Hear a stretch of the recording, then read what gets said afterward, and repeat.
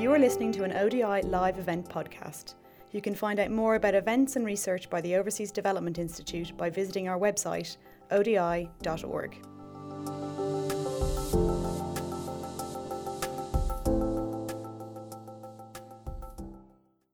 My name's Rebecca Naden. I'm the Head of Risk and Resilience here at ODI. And I'm delighted to welcome you all here for our event today on child poverty, disasters and climate change. This event builds on a report that we've just published, which looks at the relationship of climate change and disasters across the whole life cycle of child development, from child to adolescence, and really thinking about the implications of natural hazards on child and adolescent poverty trajectories. And we're joined by a panel here today, and we also have another colleague here online. But I'm going to hand over in a minute to the panel to so that Coco can introduce them to you. But before that, I'd just like to introduce Coco Warner, who's come to us today from Bonn. Coco is the head of Environmental Migration, Social Vulnerability and Adaptation section at the United Nations Climate Secretariat, UNFCCC. Coco and I have known each other for a long time, and I know that she's tremendously busy with lots of different things, and particularly as we're moving into the summer season around the negotiations. So we really are very grateful for her to be able to come and chair the event today. So I'm going to let you introduce the panel, Coco. Thank you very much. Thank you. Thanks so much, Rebecca, and good morning, everyone. Also, good morning to all. Good morning or good evening or very, very good morning. We have an international event this morning. Many people are joining us online, as well as some of our panelists. So as Rebecca said, I'm Coco Warner. I'm from the UNFCCC, which is the Climate Secretariat. I'm leading the sub-program on climate impacts, vulnerabilities, and risks. And I'd love to introduce our panelists. We're joined today from New Delhi by Mr. Kamal Kishore, who's a member of India's National Disaster Management Agency. He's had years of experience working on the ground, of course, in disaster management, disaster response, as well as really trying to target poverty and helping people who are affected recover and prosper. So Kamal, we're so glad that you've been able to join us virtually. We're joined by Nancy. Delighted to be with you all. Thank you. I'll just talk right over you. We're also joined by Nancy Yuan. Nancy is a humanitarian affairs focal point and with the Global Platform for Disaster Risk Reduction. And she's on the policy team of the United Nations Major Group for Children and Youth. And Nancy, we know you also have a really interesting academic background, and we're so glad that you're able to share some of those perspectives of youth and children today. We're also joined by Vidya, who's here home at ODI. Vidya is an expert in chronic poverty and the lead author for the report that we'll be diving into in just a few moments. And we're just really thrilled and excited about the insights you're going to be able to bring us from this report. Last but not least, joining us very early morning from the East Coast is Hamish Young. Hamish is the Chief Humanitarian Action and Transition Leader at UNICEF. That's the UN help me out. We always say UNICEF. Everyone knows UNICEF for your work with children. United Nations International Children's Fund. Thank you very much. Thank you so much, Hamish. He has over 20 years experience working in aid and development with both the United Nations and civil society, and we'll be asking you about some of your perspectives as well. So without further ado, let me quickly explain how we'll do our panel discussion today. And it is a discussion, so we really want to hear from you as audience members here at ODI in London, as well as all of you who are joining us online. I have a chance to ask each one of our panelists one or two questions, and then that'll be about 45 minutes, and then we'll briefly engage in a conversation amongst we five, and then we'll turn the time over to you as audience members. For those of you who are joining us online, we're using technology to gather your comments and questions. So I have this little tablet right here, and I'll be reading out some of your questions. So Vidya, you're a lead author, or you're the first person on this tremendous report, Child Poverty, Disasters, and Climate Change. I recommend this to everybody. Could you just get us started by telling us from your perspective as lead author, what are some of the highlights, and particularly what surprised you as you delved into this topic over the past 2 or 3 years? Certainly. Thank you, Coco. So this research, in which we look at the relationship between child poverty, disasters, and climate change, we find this to be exciting and novel for several reasons. So one, on a conceptual level. Most research to date around disasters tend to focus on the number of people killed or around economic losses. In this research, though, what we're doing is that we're taking this a step further to instead understand some of the longer-term effects that disasters can have on child well-being, on child poverty, and we're doing so amongst a subset of already vulnerable children, amongst a subset of children in poor households and in chronically poor households. So that's on one level what the novel aspect of this research provides. Secondly, it's also quite exciting for us to present this as we adopt a life cycle approach to this research. So specifically, we look at child well-being across different development stages of children and adolescents. And we look at outcomes as in terms of health and education and other outcomes, but then also in terms of the services that are conducive to these outcomes, and then also in terms of household level well-being more generally. And third, it's also quite exciting to present this research simply from a data perspective. So here we bring together data from very different sources which we believe are brought together for the first time. So around child well-being, around disasters, and around climate trend analysis as well. So to give a concrete example of this and some of the highlights of this report then. So as I noted, we look at child well-being in this paper across the life cycle of children and adolescents. But for time constraints, I'll just focus on 1 or 2 results. So for example, looking at this timeline longitudinal approach, in our paper, we find that birth registration, so beginning right as a child is born and enters this world, we find that birth registration is less common in disaster-prone areas of India and the Kenyan counties of interest compared to areas with fewer disasters. And in this paper, we identify disaster-prone areas as being areas which have a higher number of disasters than the countrywide mean in the years leading up to the data set that we've relied on. And just a question, why is that important, birth registration? I can only imagine. Yes, absolutely. So birth registration is important for several reasons. For one, it's a potential development accelerator. So one which can lay the foundation for pro-poor development interventions as well, to either be universal or also to target specific groups. In fact, this very act of endowing children with this official identity then paves the way for further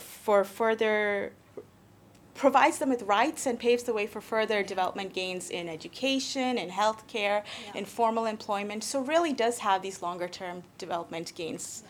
But the very fact that that birth registration itself then is less common in disaster-prone areas is itself telling to some of the policy implications that can be drawn. Then the people are invisible. They don't have a legally recognized status until they have that identity, that legal identity. Absolutely. And also it should be noted that when we look at these child development outcomes, we are not here necessarily ascribing causality, but rather we're looking at relationships. So some of these outcomes itself might be due to the vulnerabilities that are inherent in disaster-prone areas compared to elsewhere, but nevertheless, it's quite telling that you do see these stark differences in disaster-prone areas compared to elsewhere. Yeah.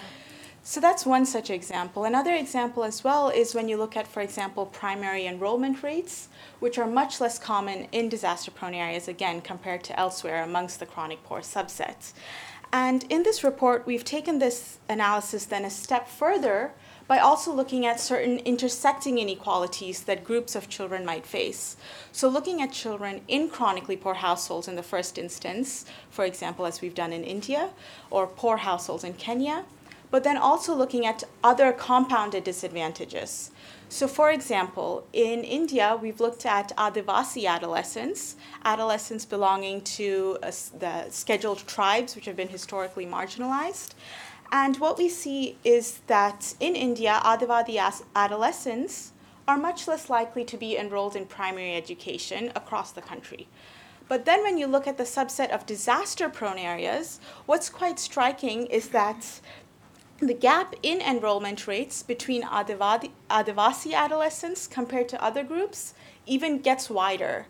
So for example, in our paper, we find that 44% of Adivasi adolescents in chronically poor households are enrolled, compared to 53% of children in other groups in chronically poor households. In areas with fewer disasters. However, then when you look at disaster-prone areas, these figures drop to as much as 24% of enrollment amongst chronically poor Adivasis, compared to 44% of other groups in disaster-prone areas. So yes, there are reductions, but the reduction is much larger for Adivasi adolescents in these areas, thus really widening inequalities and widening the gap between these groups. So here then is tangible proof that certain groups continue to be left behind, and they continue to be left behind particularly in areas of fragility, and here amidst the prevalence of disasters. So many questions to ask you about that. One of the whole theme of the Sustainable Development Goals and the post-2015 development agenda is really leaving no one behind. And since you mentioned Indian adolescents, maybe this is a good time to transition to you, Kamal. And of course, like I said, I have so many questions. We're going to loop back to you in our discussion. But Kamal, Vidya has just given an example of one group of disadvantaged youth, Adivasi, did I say that right? Adivasi. So this report of ODI highlights that in India, as one of many examples, children in disaster-prone areas are twice as likely to already be living in chronic poverty and 3 times as likely to become impoverished. What I'm getting from this report, which you were telling us about, Vidya, is that disadvantaging, I'm making up words here, that initial disadvantage situation makes a really big difference in development. So Kamal, I wonder if you could speak to programming. You have so much experience in India. What kinds of things is India doing, or what is necessary to take those equity and inclusion things into account in on-the-ground programming? I wonder if you could share a few thoughts. Thank you very much. I think that's, thank you very much, Coco, and thank you, Vidya, for that introduction to the report. Before I say what our experience here in India is, I would like to congratulate ODI for doing this study, because it's throwing up some new insights which will have important policy implications for how we do disaster risk management in the country.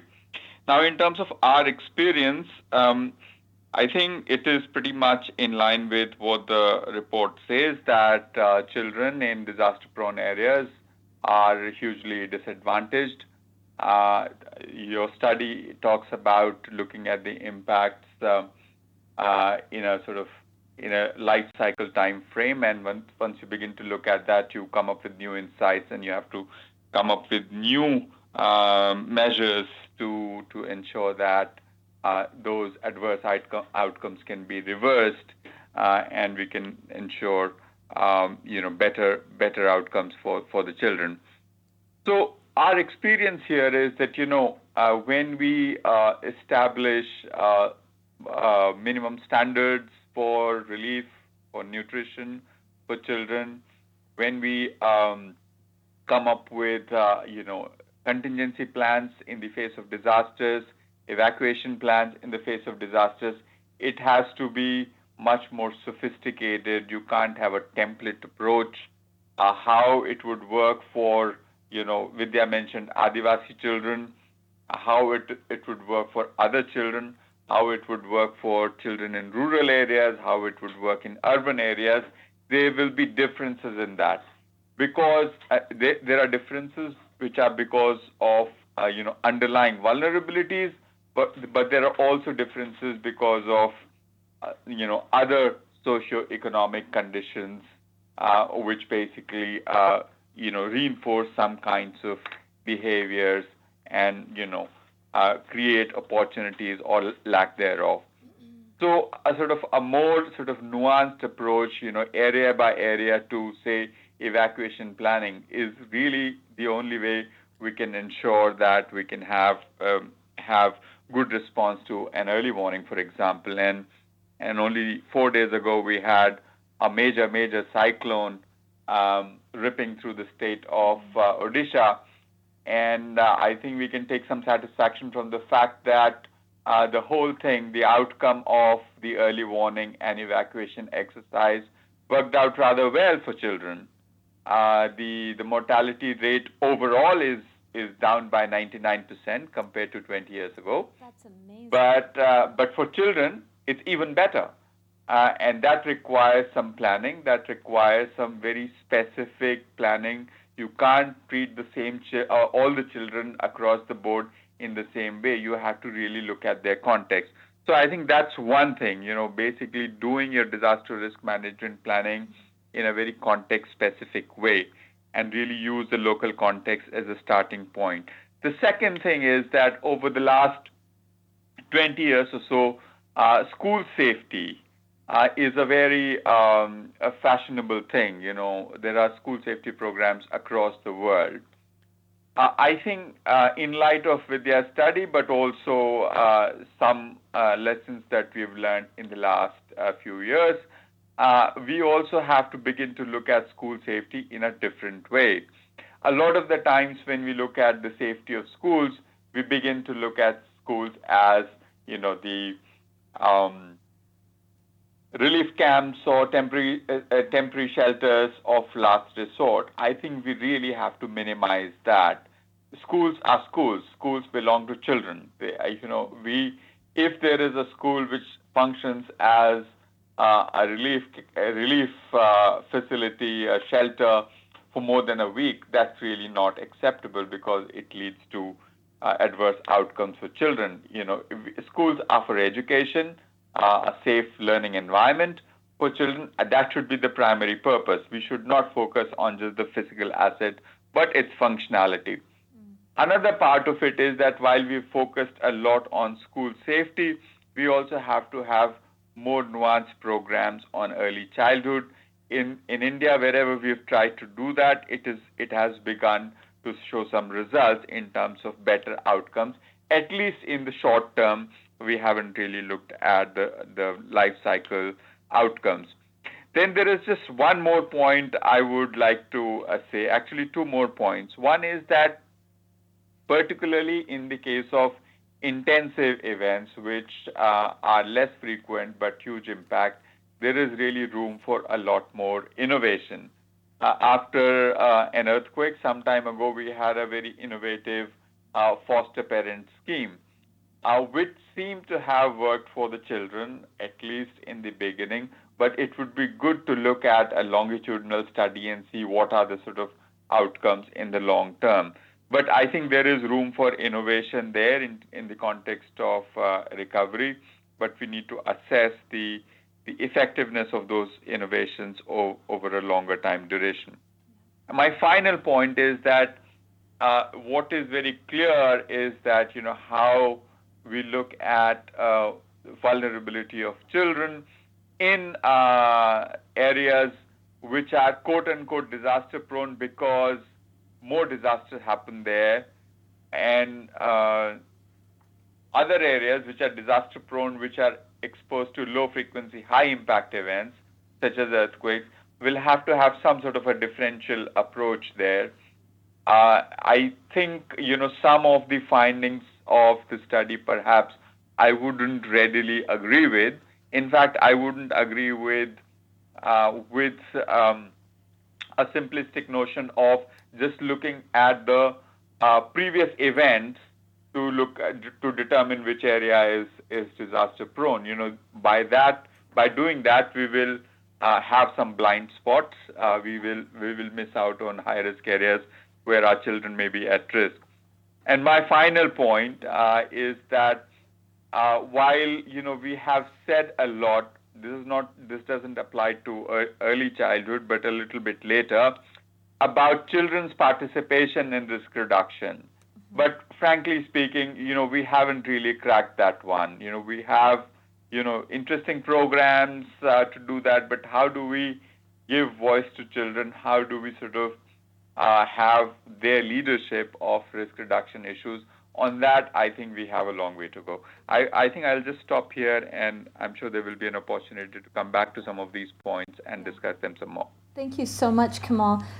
You provided the perfect bridge to Nancy. I'd like to ask you in just a moment. I'm not done with you yet, Kamal, but I'd like to come back to that with you, Nancy, Yes. on giving children and youth a voice and fostering their participation. But Kamal, first of all, it's so refreshing to hear some good news, and what good news to hear that the basics of people whose lives are in danger from a number of extreme events has gone down so much in India. That is tremendous progress. I think you said 99% reduction in mortality. It's just terrific. And Yeah. we wish everybody who's been affected by this recent cyclone a lot of good luck in recovering. Just one last question to you before we go over to you, Nancy.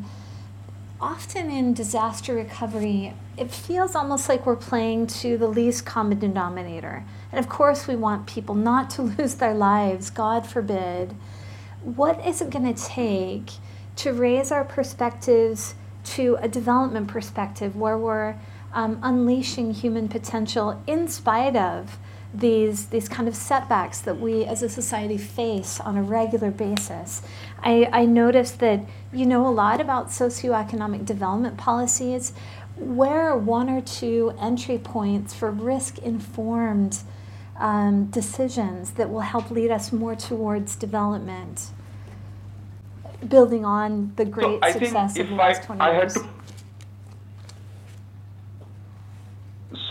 Coco, if I had to pick just one area for making that happen in the context of a country like mine, it would be really focusing on making all social infrastructure, physical infrastructure, disaster resilient.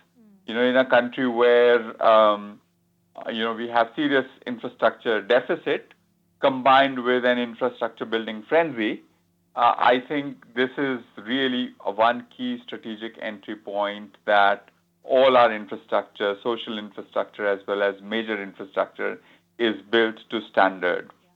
I think it is not acceptable that the power lines, the telecommunication networks, bridges and roads, even airports, get blown away. Of course, you cannot reduce the risk to zero, but it has to be, we have to do much better than we have so far. And in doing that, some of that risk reduction in the built environment has to be done in a participatory way. This is not something which can be done by government alone, because the shape and form of the built environment is determined by the action of millions. And really, we need to sort of launch a movement of sorts so that we can move beyond saving lives to now saving livelihoods. Wonderful. Thank you so much, Kamal. And we'll, of course, come back so that all of you can talk with each other. I heard a little bit of a piquant about your report, so we'll get back to that in just a moment. So, Nancy, you are part of the UN major group for children and youth. So you're talking, of course, amongst adolescents and young people worldwide. I'm so curious. Kamal had mentioned that he thinks that it's really important to give youth and children a role and help them participate, let them make their voices heard. What are you hearing from your unique kind of perspective on the major group? What's important to young people, and how are these disasters affecting their lives? Thank you, Coco, and also thank you, ODI, for inviting UNMGCY to be part of this conversation, because oftentimes we do like to say, nothing for us without us, and if you're making decisions on behalf of young people, then you really need to have them be part of the conversation. And so for those of you who are not familiar with the work of the United Nations Major Group for Children and Youth, so we are the UN General Assembly officially mandated space for young people to engage in the UN system. And so rather than being an organization, we are more of a collective that represents over 6,000 youth entities in over 170 countries. And so all of our kind of findings and policy, priorities are from, consultations and discussions with our members. And so what we, even as an entity, are trying to do is to really make sure that the voices of young people are always part of the discussion. And so especially for a conversation like today, I think that's even more important. So we're not just talking about one vulnerability, we're talking about children, we're talking about natural hazards, and we're talking about poverty. That's a trifecta of vulnerabilities. That's a hell of a developmental challenge that we're talking about. When we bring it back to, young people, I think even, recently in the news, even before we were talking about, you can see young people, striking from school to talk about the importance of having, taking action against climate change. You can see people really taking ownership of these decisions that adults are making that will affect their lives. And what we also see is not just so these are some, a lot of these protests, it's more in developed countries, but what we don't really get to see or hear are the voices of those in poverty who may not have the means of actually accessing some of these channels to get their voices heard. So some of the work, for example, that Dr. Kamal, that you're doing, that's great to make sure that these children actually receive protection. But on the front of disaster risk reduction, so actually a few years ago, there was the Children's Charter for Disaster Risk Reduction that was developed in 2011 with consultation with over 600 children in 21 countries. And that outlined 5 priorities. And so number 1, that was safe schools and uninterrupted education.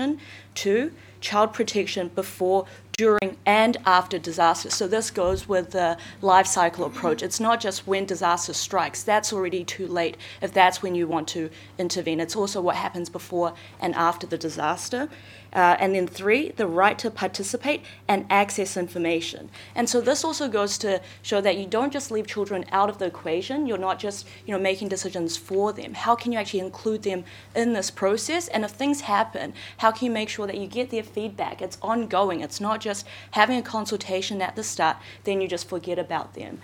And then 4, safe community infrastructure and relief and reconstruction that reduces future risk. So Dr. Kamal, I think that also goes back to your point about the importance of infrastructure, although social infrastructure is also important. And then 5, DRR that reaches the most vulnerable. And so when we're talking today, not just about disaster risk reduction, but for children in poverty.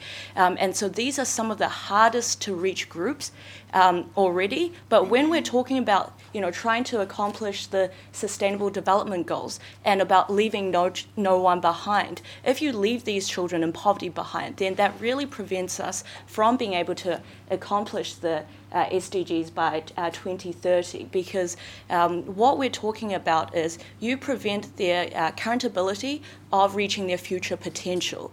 And what happens to them when they're young, for example, the interruption to their education, interruption to their access to healthcare, that will exacerbate the kind of catching up they have to do in their personal development. And so when we talk about, DRR, there's all these kind of financial motivations that we say, for example, $1 you invest in DRR saves you $7 down the line. What about children, right? When you talk about children, I think this will be, I haven't done the financial modeling, but I'm sure this will be, 3 or 4 or 5-fold because of the benefits that children can receive if they receive the protection early on. And so I can add this to the discussion later on, but what we're trying to do at UNMGCY is really, helping with some of these consultations that are happening on the ground to make sure that not only are we getting children's and youth voices involved, but what can we actually do to equip them with the skills to respond? Because children aren't just vulnerable in disasters. They have agency, and they can actually help in the disaster response, though you need to do it in a way that protects them. So we can also later talk about the Compact for Young People in Humanitarian Action that we have also been a part of. Yeah. Just checking if we have time. I can ask you another question. This intergenerational perspective, for those of us who have children, and even if you don't have children, there is a cliche that children are the future. It's true. It's literally true. How receptive are governments to a longer term perspective? Because you mentioned, and Hamish, I'm going to come back to you about this as well. This triad, disasters, youth and children, and development, the future that we want. How do governments respond to that? Are they equipped to take a longer view?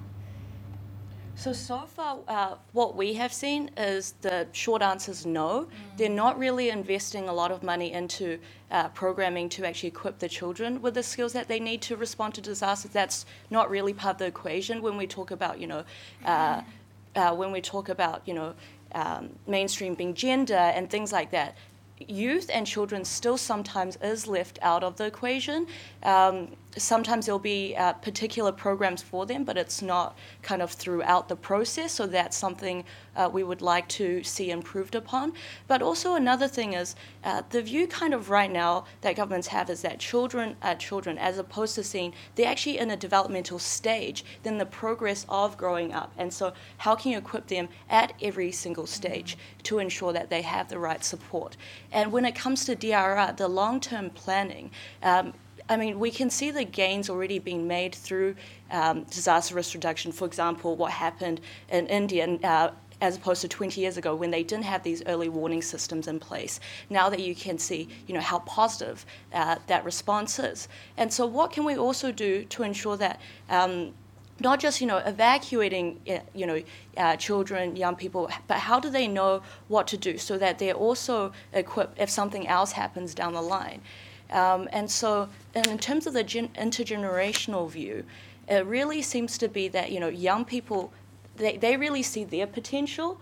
And sometimes it's when you're talking about government, sometimes they're kind of they probably don't mean to be condescending, but they just assume, oh, you're young, you don't have a degree yet, or, you're still doing this and that, so we've got the expertise. But actually, if you thought about them as partners that could help you accomplish your goals, there's so many, more opportunities for you to explore. So that's something that we, really want to see more as youth engagement. Yeah, thank you so much. And you've all of our panelists have given so much more food for thought. We'll get to that in just a second. But before we do, Hamish, at UNICEF, you, of course, span these 3 or more areas. You do development work with children.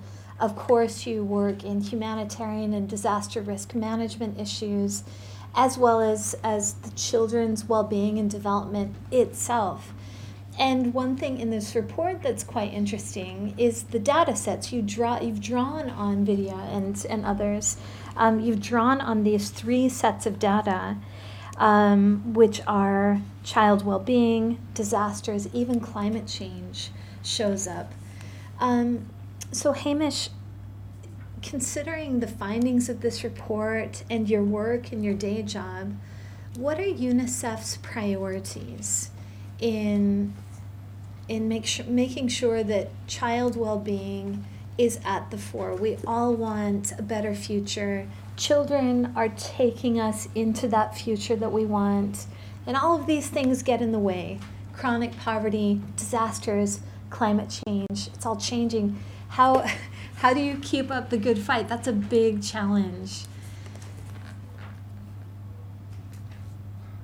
His microphone is on mute. If you could ask him to unmute. Oh, and Hamish, sorry, could you unmute your microphone and back up just 30 seconds? Sorry, we didn't hear the first of what you said. Okay, is that it? Perfect, You got me now? thank you. Okay, so, well, it's okay. I just said thanks very much, Coco, and if I can just quickly say thanks to ODI for putting on this event and showcasing this important piece of research.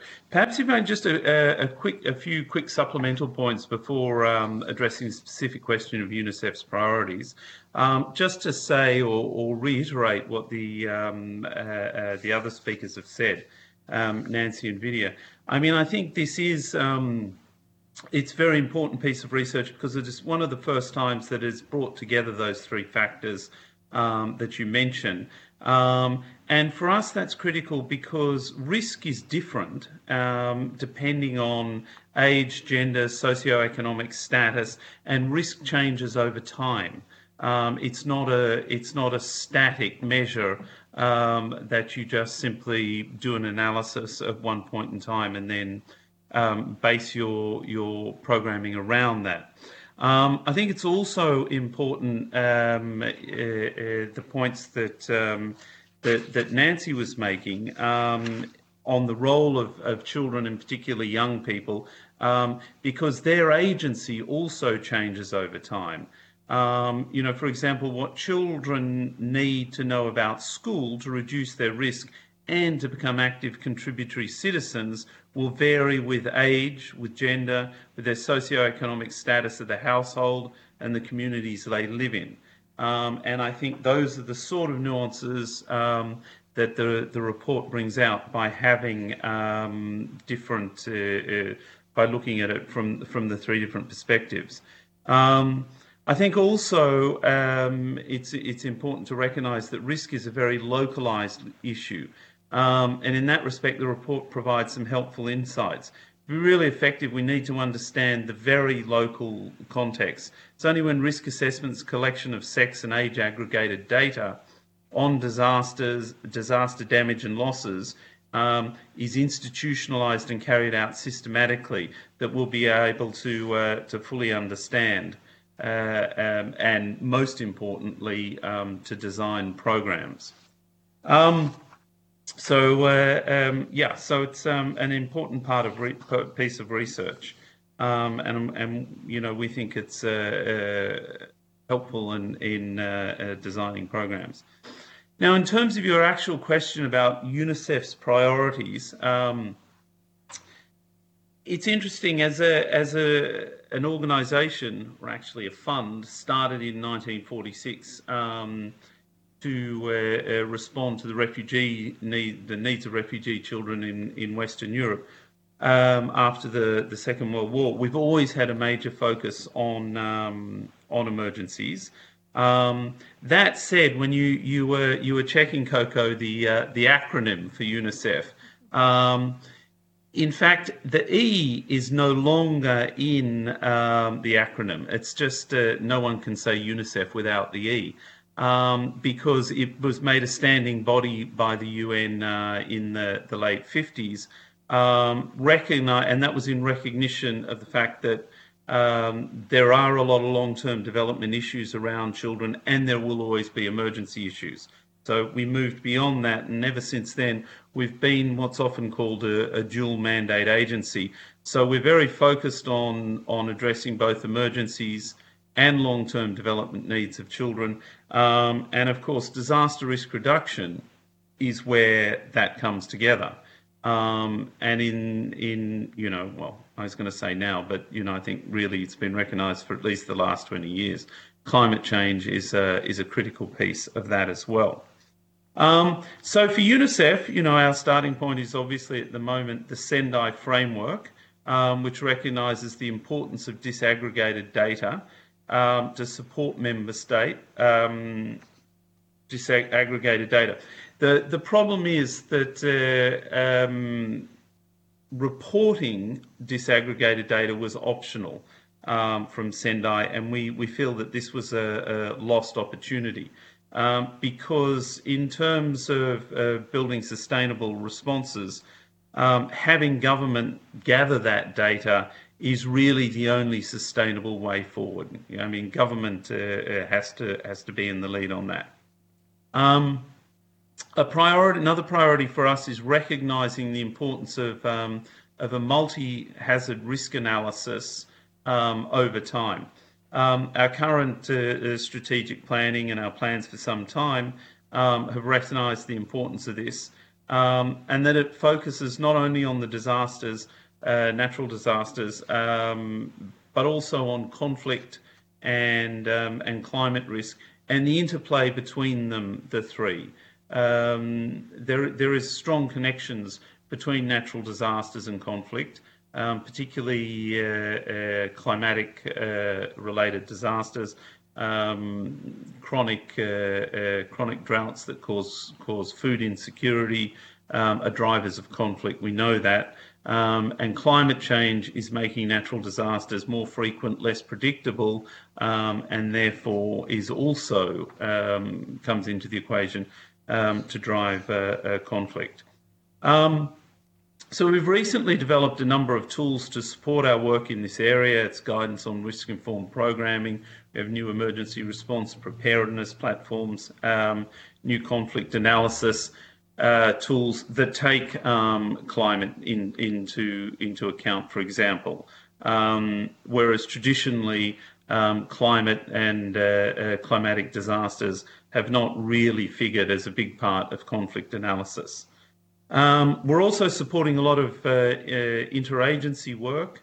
There's recently been development of UN-wide guidance on resilience, which I'm sure you're familiar with, Coco. There's the Joint High-Level Steering Committee on the Humanitarian Development Nexus, which is chaired by the Deputy Secretary General. It's actually meeting in Geneva tomorrow. Of course, there's the work of the IASC in Geneva. And then perhaps I'd like to come back to Nancy's point and say that for us, working directly with those most at risk is one of our top priorities. Just a quick example, in Nepal, we support school-level hazard mapping, where children present their findings to the local government authorities, and the local DRR measures are developed taking those children's findings into account. So that's a priority. Perhaps finally, to do all of this consistently at high quality and at scale, we need to strengthen systems and build them where they don't exist. So that's where the long-term development aspects come in. Again, as always, government leadership is critical, and so we're working with governments to gather, I'm sure everyone's familiar with mixed data, multiple indicator cluster surveys data, and we're now introducing an emergency mix module to guide our response and better understand how disasters have impacts on existing deprivations and, of course, how they produce new ones or create new ones. And most particularly to understand how children are impacted, how they're impacted at different ages, and how different sexes are impacted. Because it's only when we know and have these particular nuances that we can design more effective DRR programs.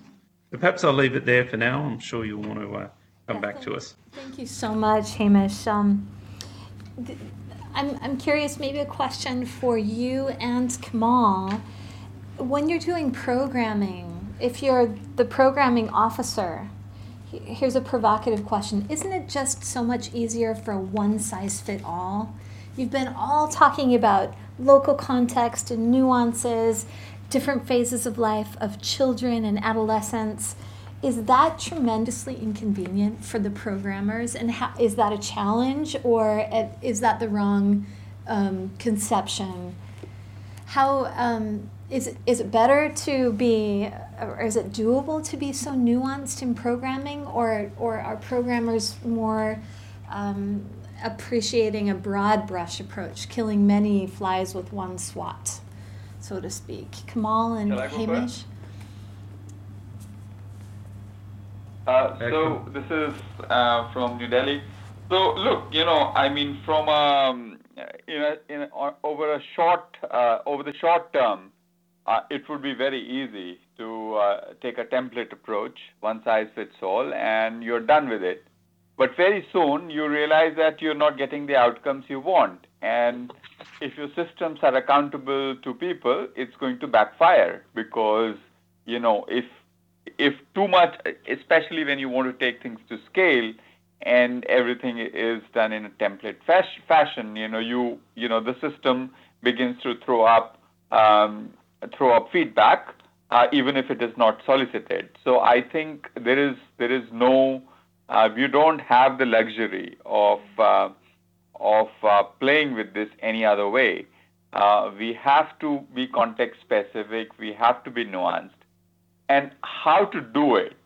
I think the problem is that a lot of the times programmers think that they have to do everything themselves, and they do not place enough agency in the hands of the people themselves, the children themselves, in this particular case. So, for example, in the coast of Odisha, where we have multi-purpose cyclone shelters, if the government got involved in the management of each one of these shelters, we will not be able to evacuate 1.2 million people. Yeah. It has to be led by people who are actually, you can call them principal beneficiaries or principal actors. They have to really lead it.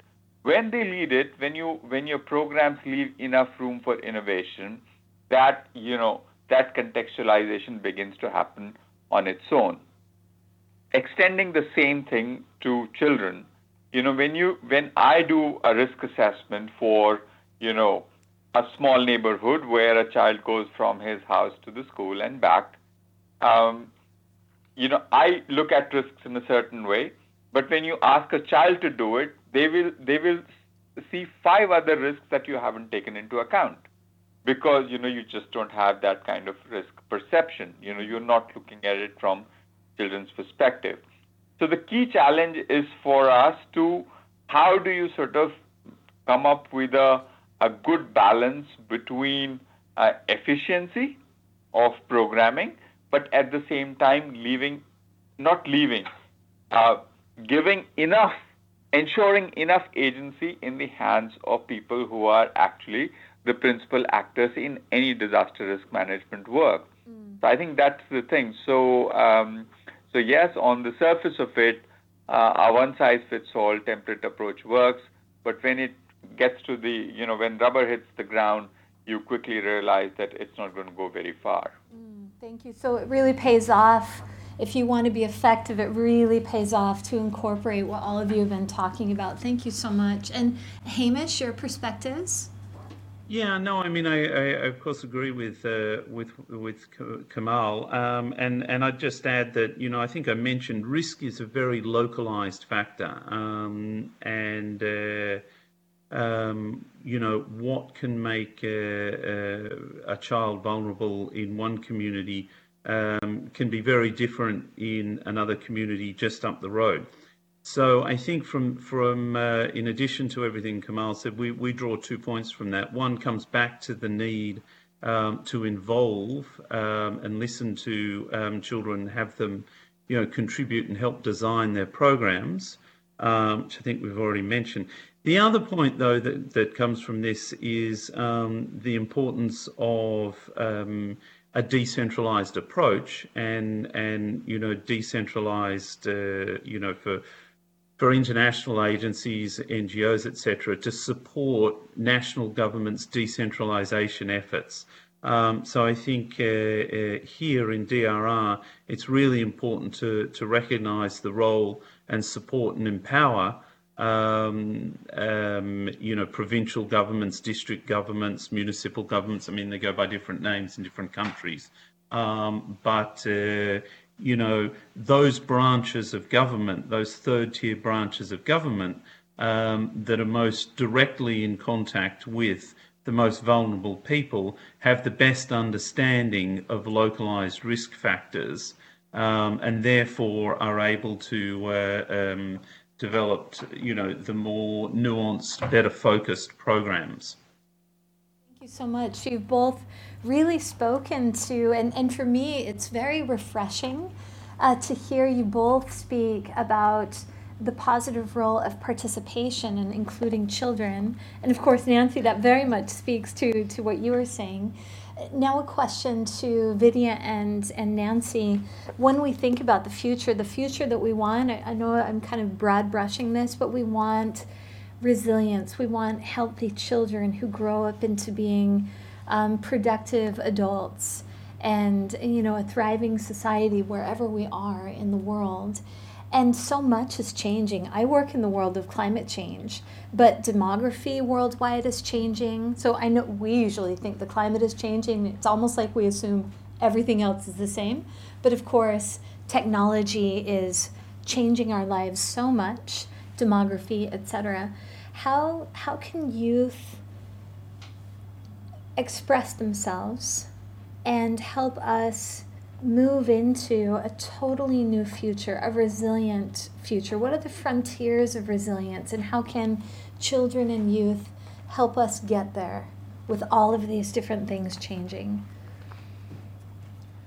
So with that, I think, one, there's a lot of opportunities because every youth represents an opportunity. That's why we really need to make sure that we allow each and every one of them to have the necessary means to do well in their future.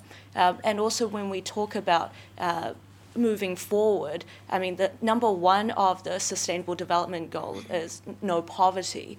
And what can we do to stem the kind of, when you look at time, right, the persistent and transient nature of poverty, and how can we make sure that that transmission isn't intergenerational? And so that starts with, if we can have the right DRR mechanisms in place so that they have more, so that in the future they have more ability to thrive, to respond, to bounce back. Because how do you build back better if the foundation is so weak and the foundation isn't there for them to do that? So I think this is where a lot of government agencies, a lot of organizations, NGOs have the opportunity to really lay the groundwork for young people so that they can build back better and continue to build back better going forward.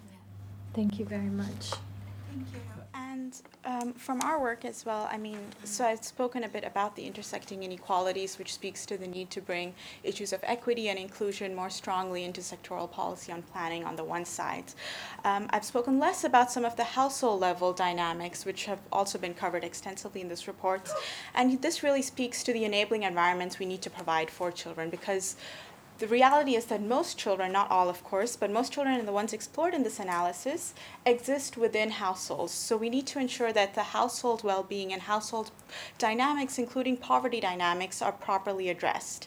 So in India, for example, between 2005 and 2011, overall you do see aggregate poverty rates reducing. You do see people being pushed out of poverty.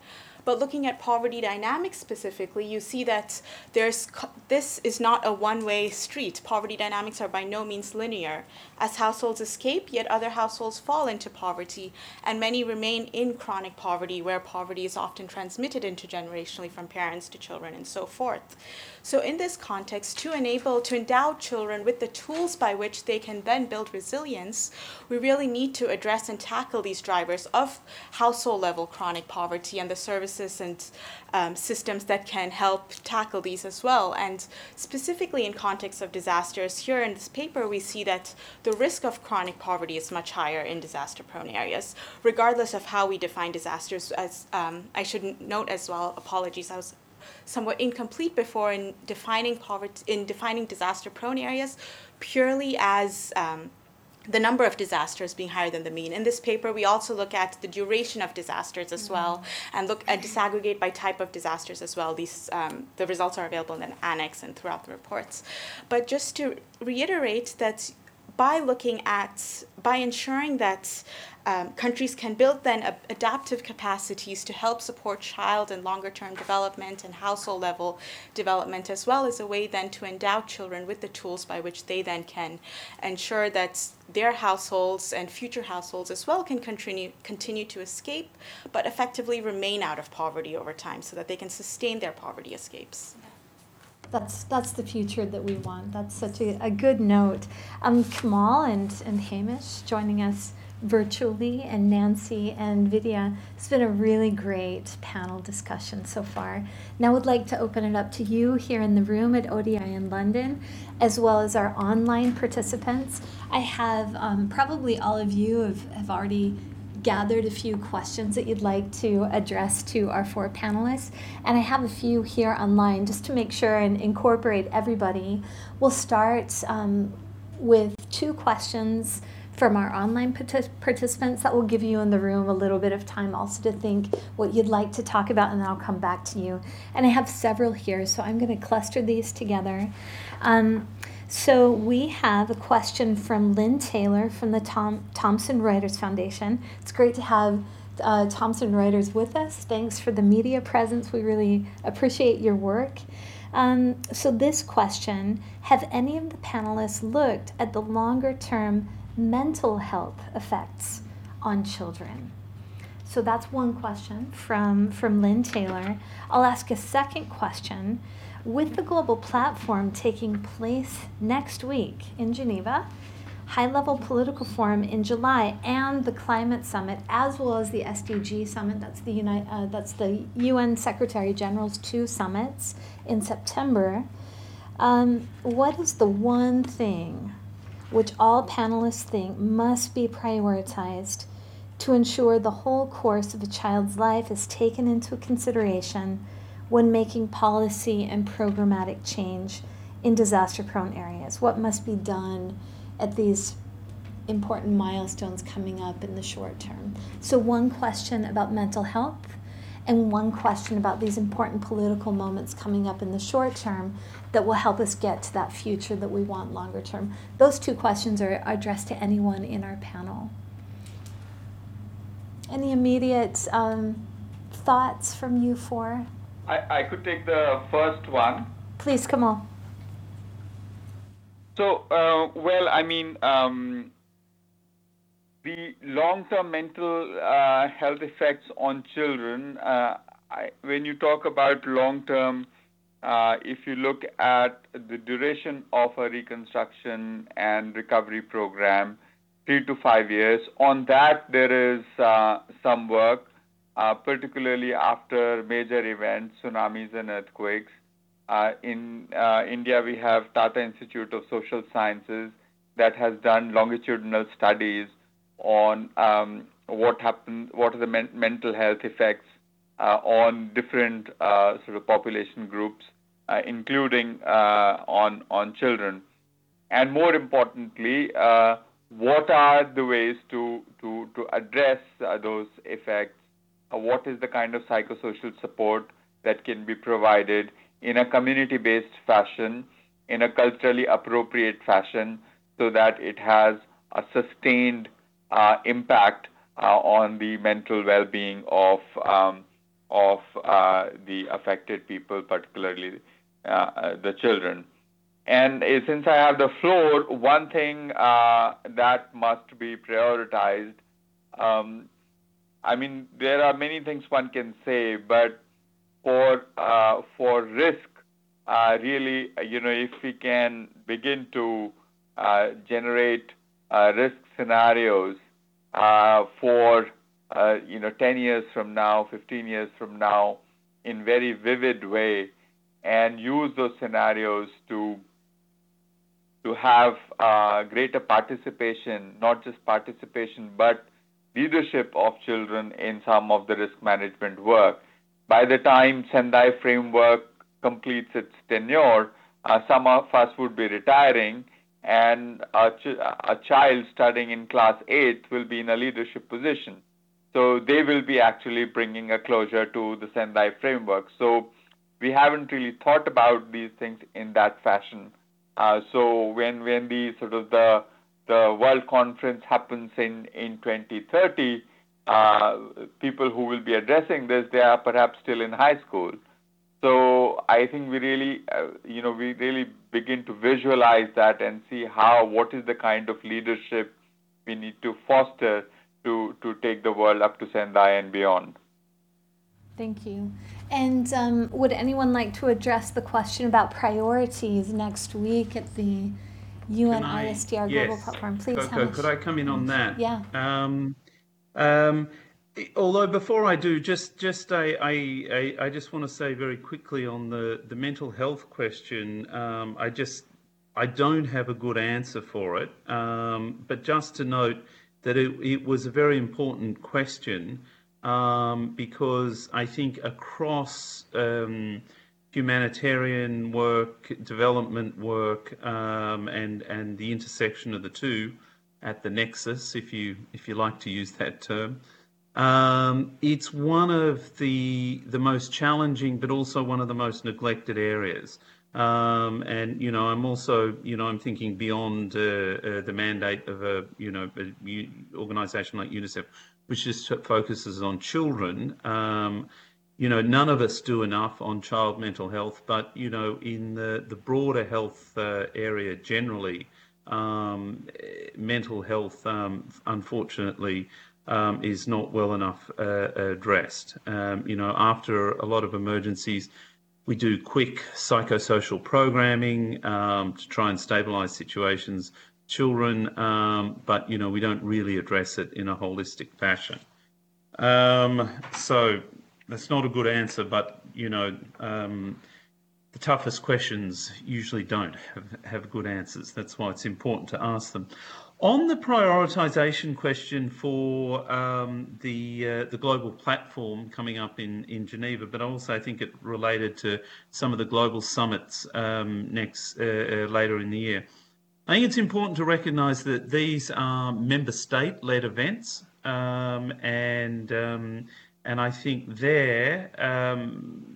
for me personally, so much of what we're talking about, if we're really to come down to the overarching or underlying priorities, however you want to put it, it's member states need to start really seriously, all of them, addressing the climate change issue.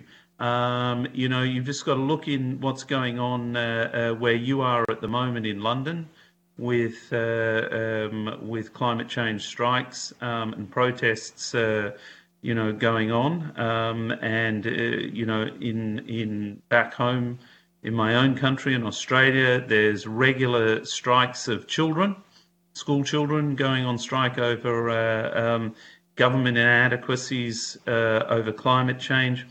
And that's two sides of the world, and there's also a lot of young people and children all the way in between in countries, also in different ways, striking and protesting over climate change. This tells us, we've just been talking about the need to listen to children and young people. This tells us that governments are not doing enough to address climate change. They're not serious about meeting their Paris Declaration targets and going beyond that. So if you really want to look at the overarching priorities in these big meetings that are coming up, because they are member state government meetings, that's what I would say is the top priority. And then flowing from that, is the climate change adaptation piece, of which disaster risk reduction is critical. And there, I think I come back to my earlier points. Governments need to prioritise a decentralised approach. They need to prioritise the role of young people living in the communities that are most affected. And what does prioritisation in that respect really means? It means financing it. It means putting their money where their mouth is, and actually putting resources into it. So listening to local communities and local governments, and then giving money to them resources to actually implement their own risk reduction and longer term resilient development programs.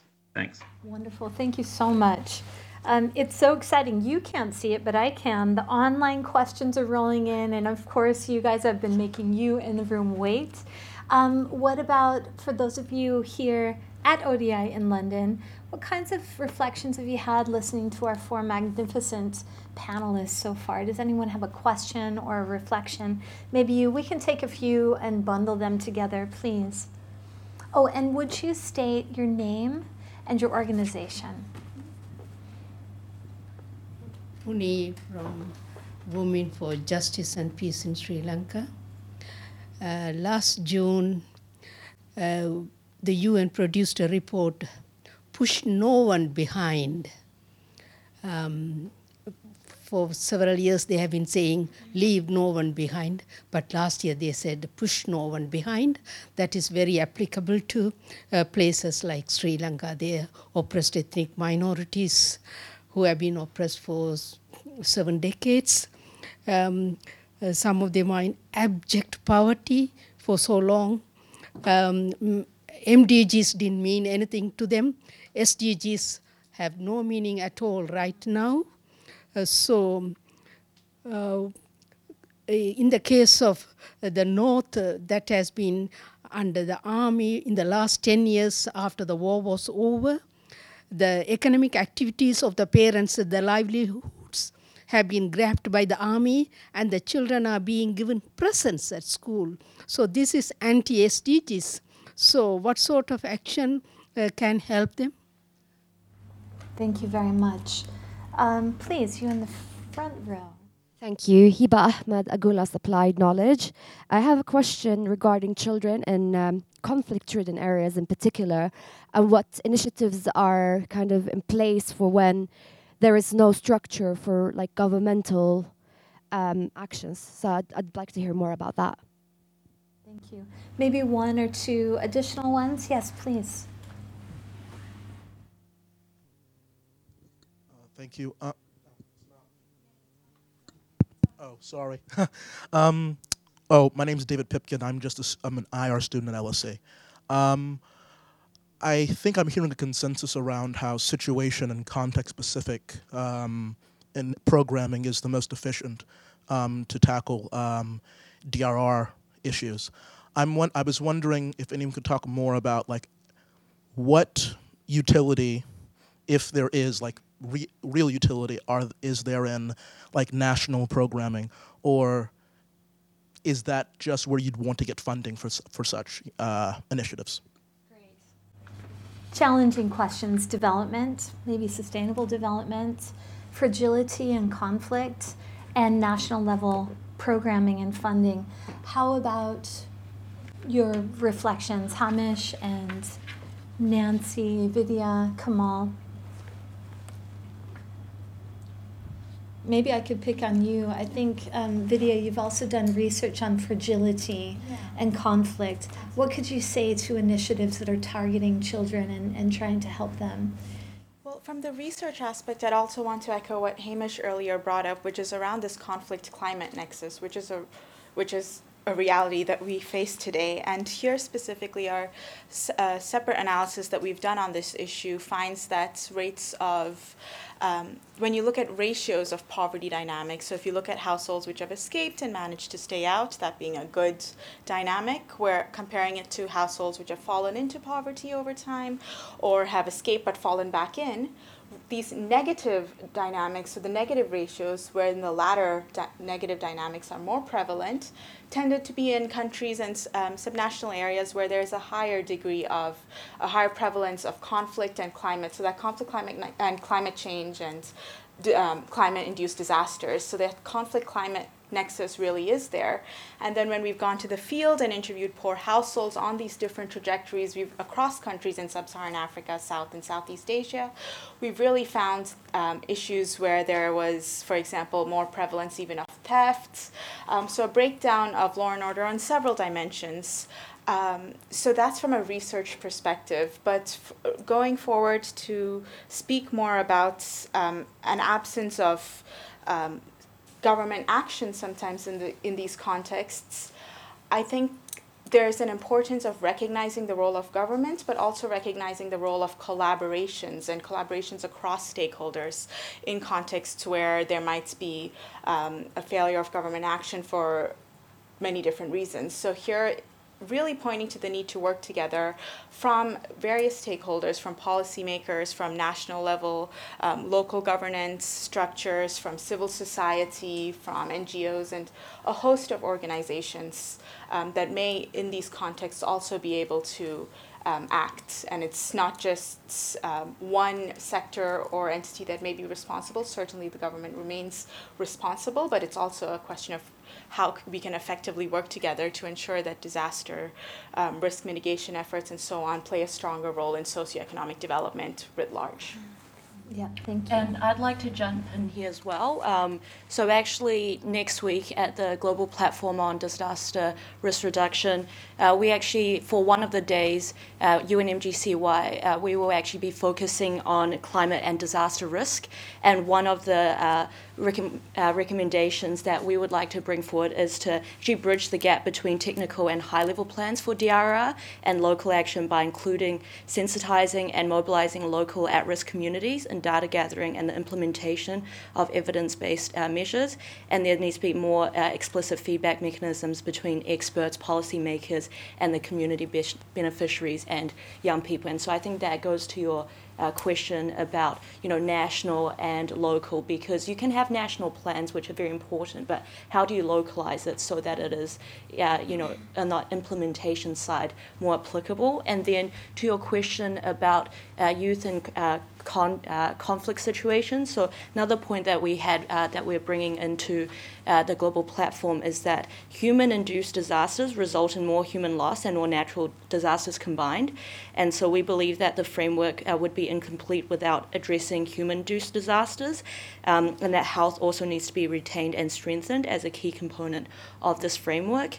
And furthermore, we want to highlight the linkages between disaster risk, fragility, poverty, and climate change. So we thereby call for an enhanced scope that recognises DRR as a cross-cutting issue and includes biological, technological, slow onsets, as well as all human-induced disasters into the framework. And so this way, so it's like an all-inclusive hazard approach to this issue. And just Kamal and Hamish, just because you're not physically in the room with us, I always have to ask, would you like to add anything? Because I can't read your body language. Yes, on the issue of, Coco, on the issue of utility of national programs, I think the answer is very clear that national programs, if they are not too prescriptive, they are very useful because they provide resources, encouragement, and they set, in a very broad sense, some benchmarks in terms of the desired outcomes. And also, I think national programs facilitate some sort of a horizontal exchange.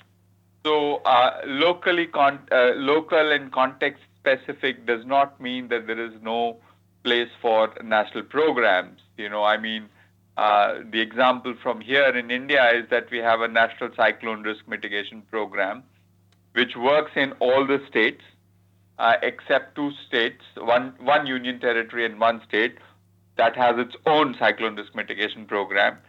But then how the program has actually played out in each of the coastal states, they have really, adapted it to their needs and prioritized different elements of it. So resources are available, technical support is available, and there are some desired outcomes in terms of reduction in risk, improvement in preparedness.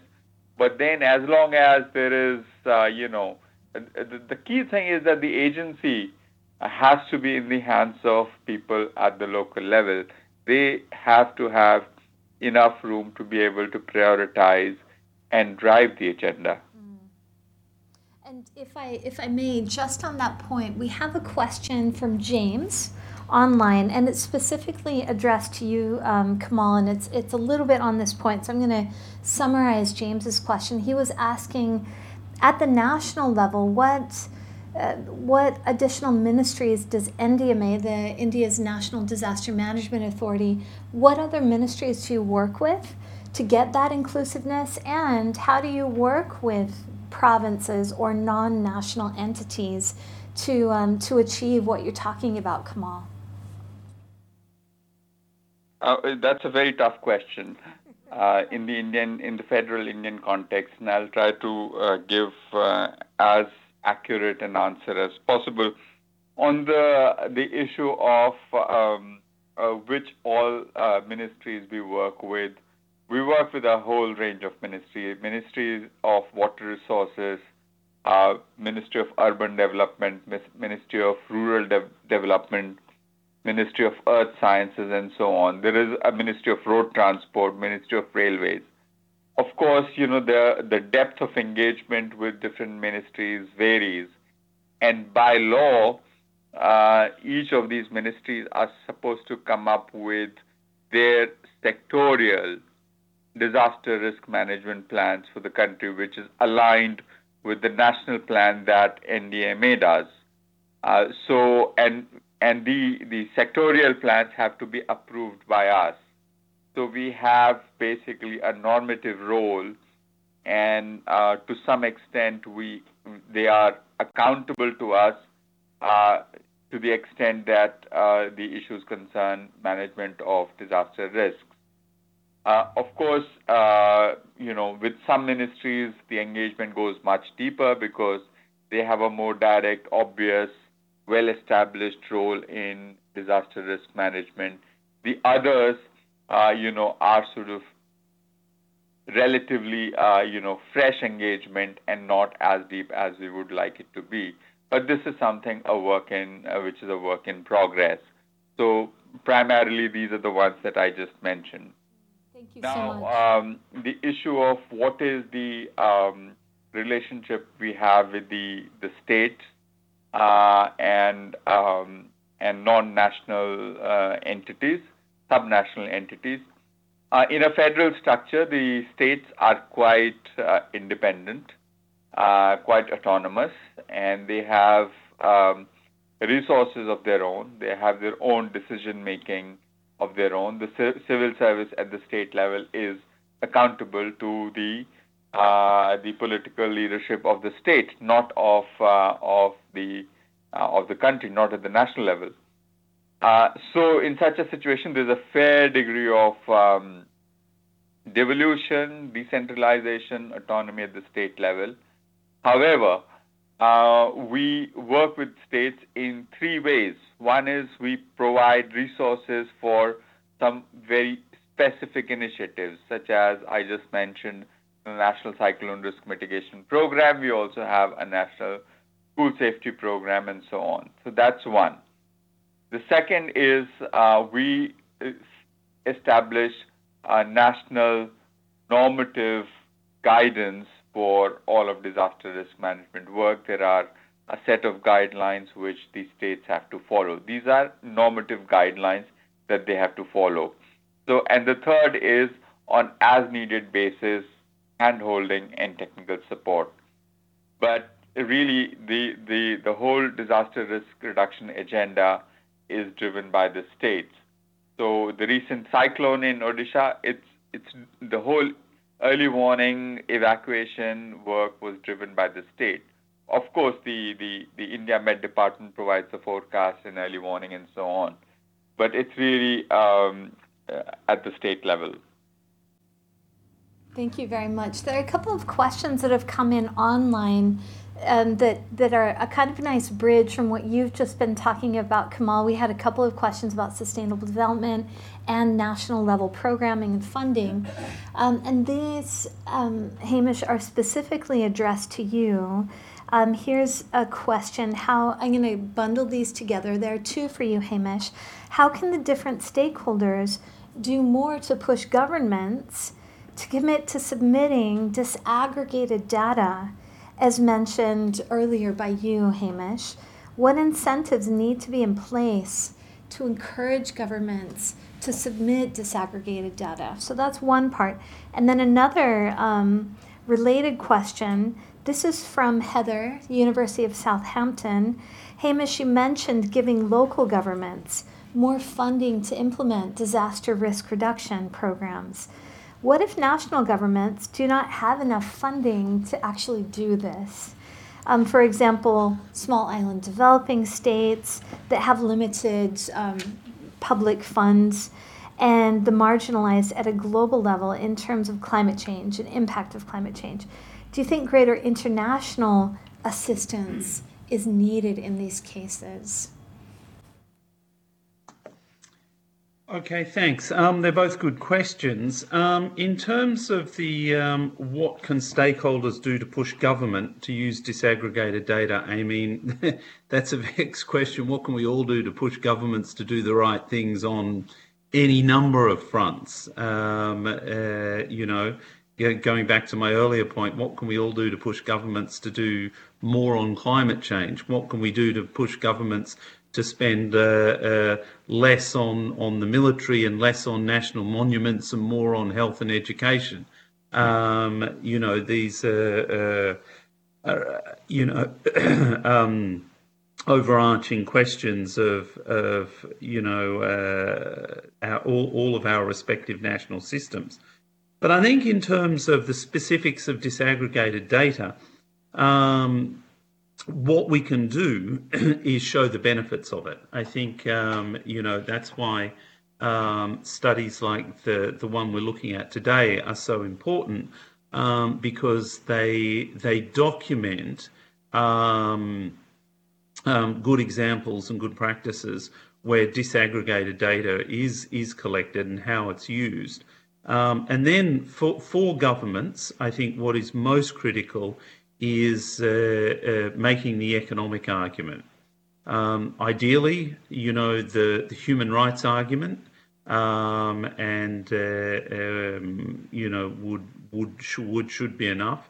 But in reality, the real politic that most of us live in requires a strong economic argument. So we need to convince the powerful ministries in government, such as Treasury, Finance, etc., presidents and prime ministers' offices, that doing disaster risk reduction and building resilience and undertaking resilient development in the long run has a cost benefit for them. It makes good economic sense. It generates national income. It increases employment rates. It helps address youth unemployment, which is a critical factor for almost every government in the world. So yeah, we need to make a data-based argument and translate that into the economic impact. And I think you know, then you know, we could probably talk all day on how you do that. I mean, different governments work in different ways. There's lobbyists, there's pressure groups, there's all sorts of different pressure points in different governments. But yeah, I think it's the economic argument that is most likely to win the day with governments. In terms of support to local governments and particularly funding for small island states, firstly, I'd just make the point that a lot can be done in DRR through the sectors with minimal costs or minimal additional costs. There's some really simple things like elevated pumps, safe schools, and of course, you know, we keep coming back to it, but I don't think it can be overemphasized enough, is the participation of young people. So there's a lot of work that local governments can do within their sectors by spending the money they've got in a smarter way, in a way that focuses on DRR, without having to rely on the on dedicated specific DRR programs. So that's the first thing. Then the second thing, again, on how to get additional funds, I mean, again, there's no silver bullet, there's no magic answer to that, and all governments are different. But there are good examples of where it's been done. A couple of years ago, I was working on the Ebola response in Liberia, and which was obviously a major national health disaster in that country. In Liberia, there'd been a process of decentralisation underway. There was a strong policy about empowering local governments, but it had stalled. Political power hadn't been devolved, and most importantly, and it goes with political power, money hadn't been devolved to the local authorities. Ironically, the Ebola disaster forced that process. There simply was no way to deal with this national issue in all the different communities across the country without devolving power and without devolving money. So, I mean, of course, the Ebola outbreak in West Africa was an absolutely tragic event. But it was, it was an opportunity as well to kickstart that process of devolving power and money to local authorities to address that particular disaster. So there is no single, magic answer, but there are lots of different ways, and I think, there is opportunity in disaster as well to address that. Perhaps I'll leave it there because I think we're starting to run out of time. Yeah, thank you so much. And unfortunately, the time has just flown by. So much to talk about.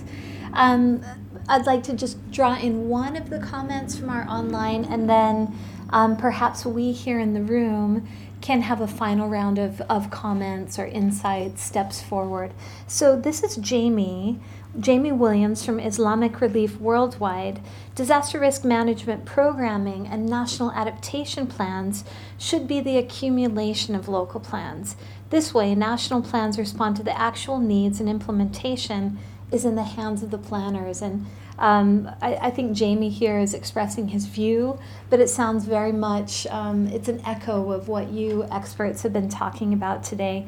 And he ends with the challenges to engage the chronic poor and left behind in these local processes. And that, of course, reflects some of your comments a few moments ago from Sri Lanka and other parts of the world. So this has been a really rich conversation based on this nice report, Child Poverty, Disasters and Climate Change, that Vidya, Emma, Sarah, Andrew, and John Twigg have put together. This gives us a lot of information. 3 novel new data sets that have been brought together here together with partners such as UNICEF. You've given us a lot to think about, Nancy, about the voice of children and youth, and of course, Kamal, your special perspective from a national implementation perspective. Maybe in these last moments we could get your maybe departing comments, or where should we as an audience be focusing in the next weeks and months ahead. We've got the global platform next week with the Disaster Risk Reduction Strategy, ISDR, and many other stepping stones along the way. Would you give us any advice, or you in the audience here at ODI in London, do you have any final comments? Maybe we can start with you, Vidya. Okay, great. So there's a lot that can be said as to where we should go from here, but let me perhaps boil it down to what I see as some of the more basics. One is to just, very simply put, to stay informed.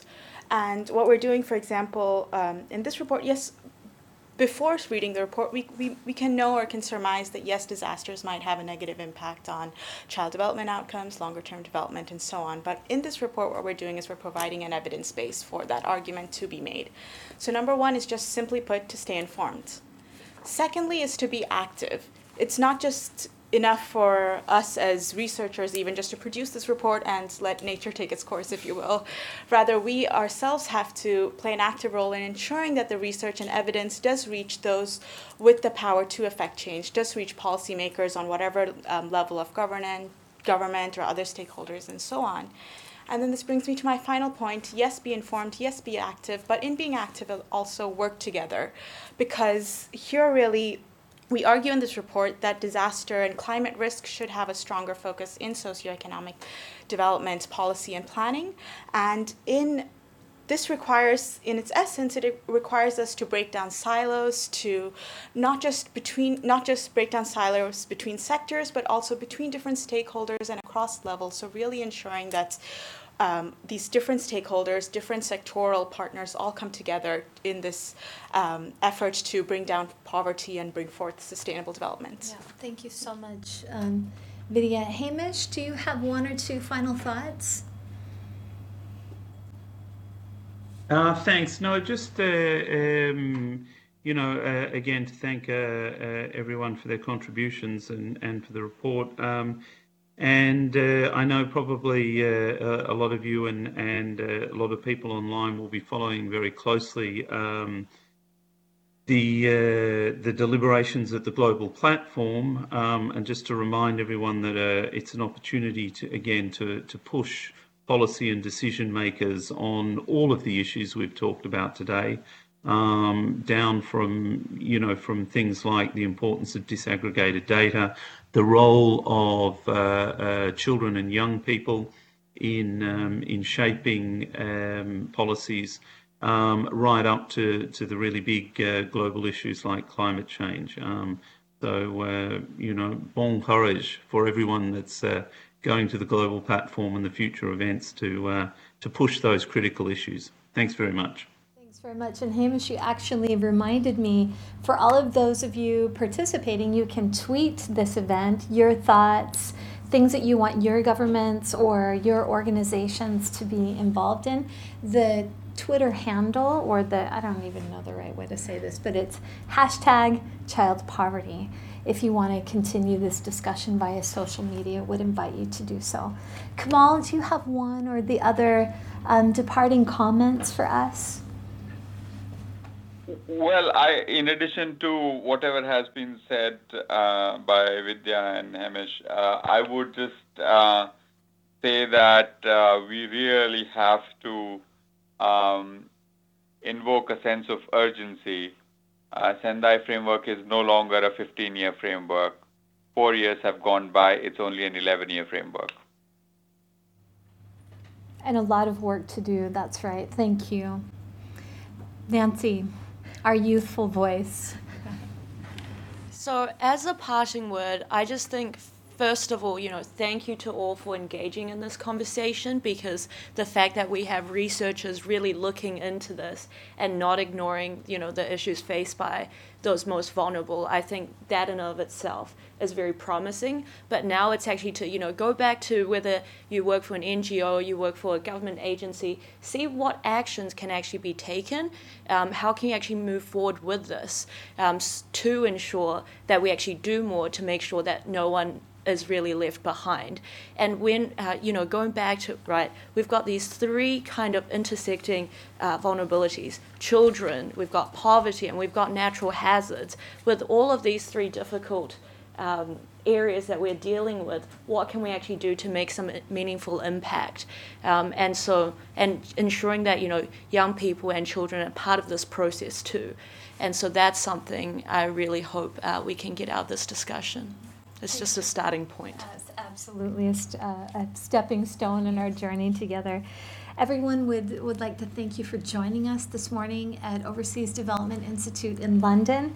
This has been a conversation about disasters, impact on child poverty and development. A special thanks to our wonderful panelists, and would like to hand the time back over to the organizers. Thanks, everybody. Thank you very much.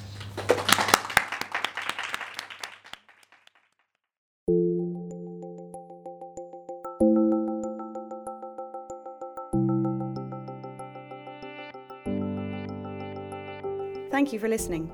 For more ODI live event podcasts, find us on SoundCloud or subscribe to the Overseas Development Institute podcasts via iTunes.